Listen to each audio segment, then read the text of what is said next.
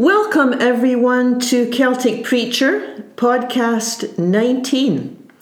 And today we're going to be looking at a question that Jesus asked more than once.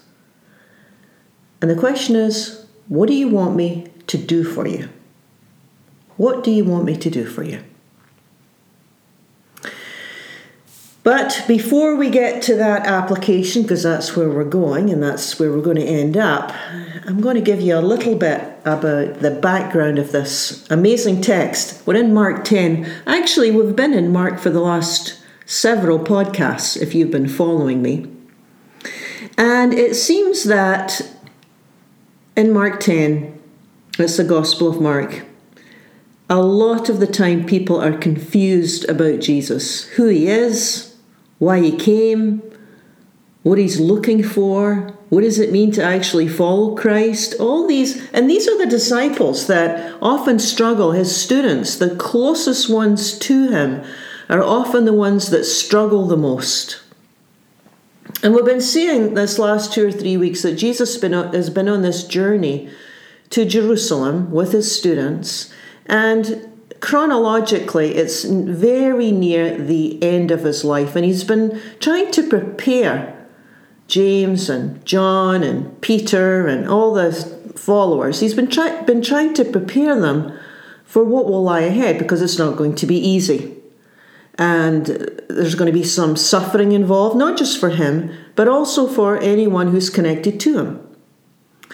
And we've already seen that in chapter 8, Peter, one of his right-hand men, insisted that suffering was completely out of the question. It wasn't necessary. Surely we don't have to do this. And then in chapter 10, we looked at the rich young man who said, well, I want to follow, but the cost is way too high. So no, he was out. He wasn't going to follow. And then last week we saw the Zebedee brothers, who were far more concerned about their influence and their power and their authority and having a cabinet position when Jesus reached his, when he became the king, rather than being a servant. So it's very interesting if you just follow along in chronological order. Everyone wants to be with Jesus, but it's on their own terms.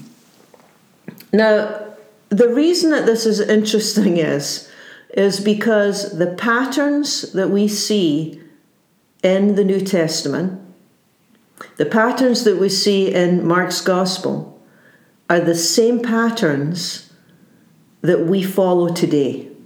So this isn't just about James and John and Mary, and this is common to people. Everyone wants to be with Jesus, but it's on their own terms. And this is a trap that's common to people. In Jesus' day, it was a problem. Before Jesus' day, right up to the present day. Because it seems like we all come to God with a lot of expectations, a lot of false ideas. Some of us was just false teaching that we've picked up along the way. And many times it's through no fault of our own. But I think a big part of this spiritual journey, spiritual healing, is dropping all the stuff that isn't really very helpful. So Peter, he said, well, I don't want any suffering. I don't want you to suffer, Jesus. I don't want to suffer. Well, in a way, that makes sense. The rich young man, well, yeah, he wanted to follow, but he didn't want to lose everything. I mean, isn't that a bit overboard? Well, yeah, that kind of makes sense too. And then James and John, well, they didn't want to give up their ambition. That makes sense too. What's wrong with ambition? So in each case, all three are different, but Jesus targets an area, that area that holds each one back. The very thing they grasp onto needs to be dropped in order to follow. Now that is an overall spiritual pattern that we will experience this. This is the way that God works with us. The things that hold us back will surface to be released and healed. And yeah, it's unpleasant. It's unpleasant. It's often painful. It does cause suffering at various levels, but it's necessary. It's like getting the wound cleaned. You know, if you've ever hurt yourself and you have to have that wound cleaned, well, on a spiritual, emotional, psychological level, the same thing happens as we begin to grow in our faith, grow in our trust of God. You know, everybody wants a little bit of Jesus, but as soon as it gets uncomfortable or a little bit too challenging, or it starts to interfere with the plans I have for my life, they back off. Well, that's what we've seen over the last couple of weeks. Now, in this passage this morning, we finally meet someone who gets it, a real disciple, a true model student, and his name is Bartimaeus. Now, of course, Bartimaeus is not going to be what we expect. Anytime someone is lifted up as an example, they're usually the last person that we would think in the New Testament. So Bartimaeus, we can learn a lot from him. He's a beggar, he's blind, and he lives in Jericho. He is poor, obviously. No position, no authority. He hears that Jesus is nearby, and he begins to shout out at the top of his voice when he hears Jesus walking by. He cries out, "Jesus, Son of David, have mercy on me." And it's loud. I mean, he's yelling out at the top of his voice because the others around him are, "Be quiet, be quiet." They're trying to keep him quiet. I mean, he's just a beggar by the side of the road. Who does he think he is? He's yelling out at the top of his voice, "Jesus, Son of David, have mercy on me. Kyrie eleison. Kyrie eleison." Which you might have heard that phrase before. Kyrie eleison, Lord, Kyrie eleison, have mercy. New Testament Greek, the passage was written. New Testament was written in Greek. And as far as we know, this is the first time someone has asked Jesus for mercy. Kyrie eleison. This is the first time, as far as is written down. He's not asking for healing, right? Not yet. He's not asking, what can I do for you? Like James and John last week. He's not asking, what do I need to do to follow you? Like the rich young man from the week before. Well, all he's doing is asking for mercy. And he's yelling it out at the top of his voice, and Jesus' ears are tuned to the cries of mercy. And he stops. And he calls him over. He hears his cry, he stops. Mark 10 verse 50, he calls him over. Bartimaeus is so eager that Mark, the author of the book, mentions that he springs up and he throws his cloak off. So it's like just a tiny detail, but it kind of shows you that Bartimaeus, he doesn't want to be encumbered with anything. And he goes up to Jesus, and there he is standing in front of Jesus. He's blind, he's poor, he's eager, he's got this desire for mercy. And it's almost like Bartimaeus knows, well, I can't give you anything, Jesus. I don't have anything, right? I can't actually do anything for you. I can't give you anything. All I'm doing is I'm relying on your goodness. All I can do is I'm depending on your goodness. Now, Bartimaeus may be blind, but he has a lot of spiritual insight. So he stands before Jesus, and Jesus asks him, "What do you want me to do for you?" Which is a very interesting question, because isn't it obvious? There's the blind beggar standing before him, crying out, calling out for mercy, and Jesus says, "What do you want me to do for you?" I mean, isn't that obvious? Well, maybe not. Maybe Jesus wants him to articulate what he needs. And the blind man says, "My teacher, let me see again." Now, it's a loaded phrase that doesn't look like much in the English translation, but it's kind of a loaded little phrase here. That word, "my teacher," that word is Rabboni. And it's only found twice in the Gospel. That's the book of Mark. It's only found twice in all the Gospels. So the Gospels are Matthew, Mark, Luke, and John. It's only found twice in all these books. And these are the books that tell us all about Jesus' birth and his life and his death. It's only found twice. The other time it's found is at the tomb with Mary Magdalene. Remember that? When it's Easter morning and she's there and she sees Jesus is alive and she calls him Rabboni. It's a very personal, intimate form of address. Rabboni. And Bartimaeus calls him Son of David. And again, that doesn't mean much to us. We could skim over that.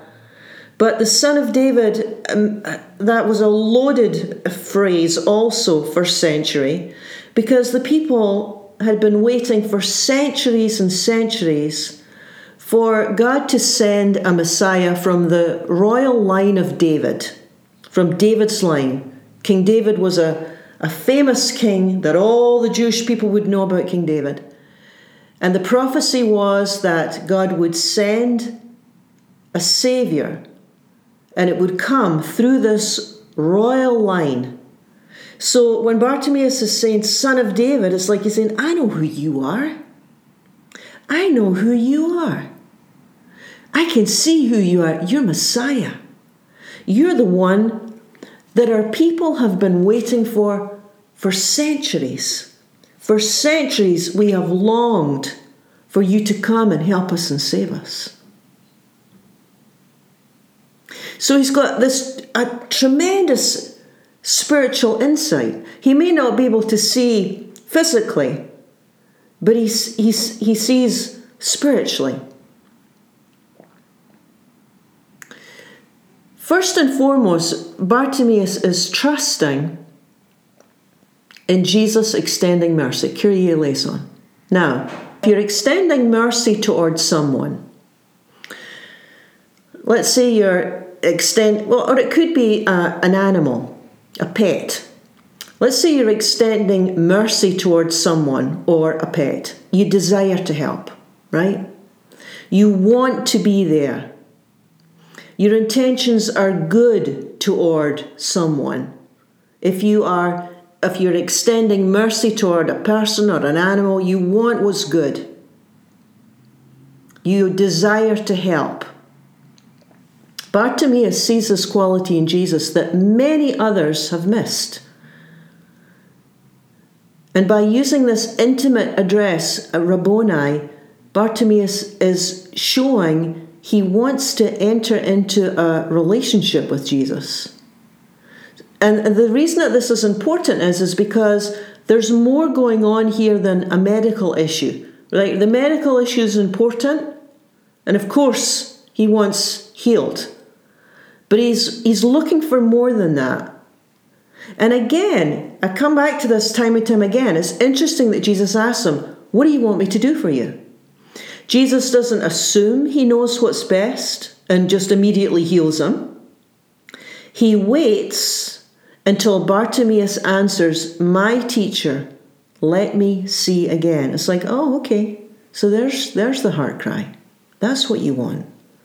And I think that this question is a good question to ask, to consider, to ponder, and to ultimately answer, because I think that there's a pattern here that's very, very helpful for us. Bartimaeus is modeling something for us here. Jesus asks, "What do you want? What do you want me to do for you?" What do we want when we pray, or when we cry out to God, or when we become acutely aware of our need or our lack? When life is not going smoothly for us, when we're suffering in some way, what do we want? If Jesus asked you, what do you want me to do for you? How would you answer that? I mean, at first you might think, well, I just want my kids to be safe and happy. Just want my grandkids to grow up and be happy. But if you keep on asking the question, an interesting thing happens. Because if you keep asking yourself the question, the answer begins to change. And you go deeper each time. I mean, the question itself, it can kind of work like an onion, the layers get peeled off. Another layer appears as you keep asking the question. So it's like Jesus is asking, what do you want me to do for you? The first answer isn't necessarily the core desire. Now, it may be, but so often we live on the surface and we skim over deeper needs. We skim over wounds, we skim over traumas, we skim over desires, that it's actually not always clear to us what we actually want, right? Because we can get stuck and distracted on surface issues, like, I just need to get through college and get this degree, or I just need to get this job, or what I really need is, I need to buy this house and then have enough money. I need to find a good partner. Now, they're all good things. I don't really think that they're core, deep needs. There's nothing wrong with them. But I think that if we ask that question that Jesus is asking, other things start to surface. I think Jesus liked this question a lot because it was the exact same question that he asked James and John, the sons of Zebedee. Remember that? James and John, what do you want me to do for you? What do you want me to do for you? He asked James and John. And remember what they answered. It's like, yeah, we want to be your right-hand man. We want power. We want control. We want to be important. One at the right and one at the left. It's like, oh boy, I can't do that for you. I mean, I wondered if James and John reflected on that answer later. I wonder if they left his presence and thought, did we really ask him that? I mean, did we really actually ask him that we wanted to be in control? Oh, how embarrassing, Well, we don't know if James and John reflected on it, but if they did, they would see how shallow their desires were. And it would be a huge step forward for them. It would be an awakening, right? It would be the I once was blind but now I see type of moment, which is, I think, what this text is all about. Bartimaeus was already spiritually sighted. Bartimaeus could see. He saw he was a beggar. He saw he could offer nothing. He's coming empty-handed. It's that open stance before God that's wide open hands. He saw Jesus' mercy. He knew that healing was found in the Son of David. He knew who his hope rested upon. He had all that in place before he walked up to Jesus. He had all that in place. The disciples didn't. James and John and Peter didn't have this in place. He had all that in place. And that's why Jesus said to him, go, your faith has made you well. What do you want me to do? My teacher, I want to say again, go, your faith has made you well. And then Mark tells us Bartimaeus followed him on the way, meaning he became a disciple. He joined the group that day. He joined the others. He joined Peter and James and Peter and Mary. He started to follow him. He left his Jericho, his place where he was begging, and followed Jesus. Go, your faith has made you well. Now, let me just pause here because this can be easily misunderstood. It's because Bartimaeus sees Jesus for who he is that he's healed. So it's not about trying to remove all doubt so we believe, then Jesus does what we want him to do. That's not the way that faith works. In fact, I think it's easier if you change the word faith to trust. I think you get a lot clearer understanding of how faith works. So try this. It's because Bartimaeus trusts Jesus as merciful, as the one who can help him, that he is healed. I think that when we trust, we always encounter healing. I know it seems a strange thing to say, but it's kind of came clear to me this week.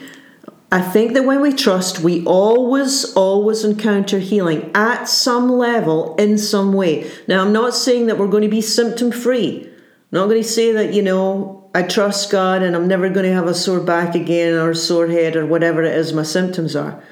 But I do think it's fair to say that we always encounter healing, we always encounter mercy, we always encounter love, because that's who God is, right? I mean, when we're trusting, when we're moving toward God, or when we're opening ourselves to God, that's who God is. God is healing. God is love. God is mercy. God is the source of all these things. When I'm encountering love, I'm encountering healing. Because that's who God is. There's nothing else to encounter, in other words. Does that make sense? So it's not because we can offer anything. It's not because we get it right, we get our theology right, or we understand it all perfectly. It's not that. Or, God help us if it was, right? I mean, we're all blind beggars, right? But when we go running, we're not going to be turned away, right? How could love turn away from you? How could the source of mercy turn away? It's impossible. It can't happen. Remember what it's John's gospel, God is love. So that question, what do you want me to do for you, is worth reflecting upon. And I think it's worth reflecting upon over the course of several days. Because maybe our first answer isn't the core issue. Maybe something else will arise and show itself. Maybe the brokenness is not quite what we thought it was. Maybe the need isn't quite what we thought it was. What if we gain insight? What if we get some insight? What if we get some insight into something else? Something God, the author of mercy, desires to restore. Yeah, there's the heart cry. Kyrie eleison. Show me where I need your healing touch. Show me where I need your healing touch. Well, thank you for joining me. You've been listening to Celtic Preacher, looking at Jesus' penetrating question, what do you want me to do for you? A question that continues to echo down throughout the centuries. Join with me next week for another episode of Celtic Preacher.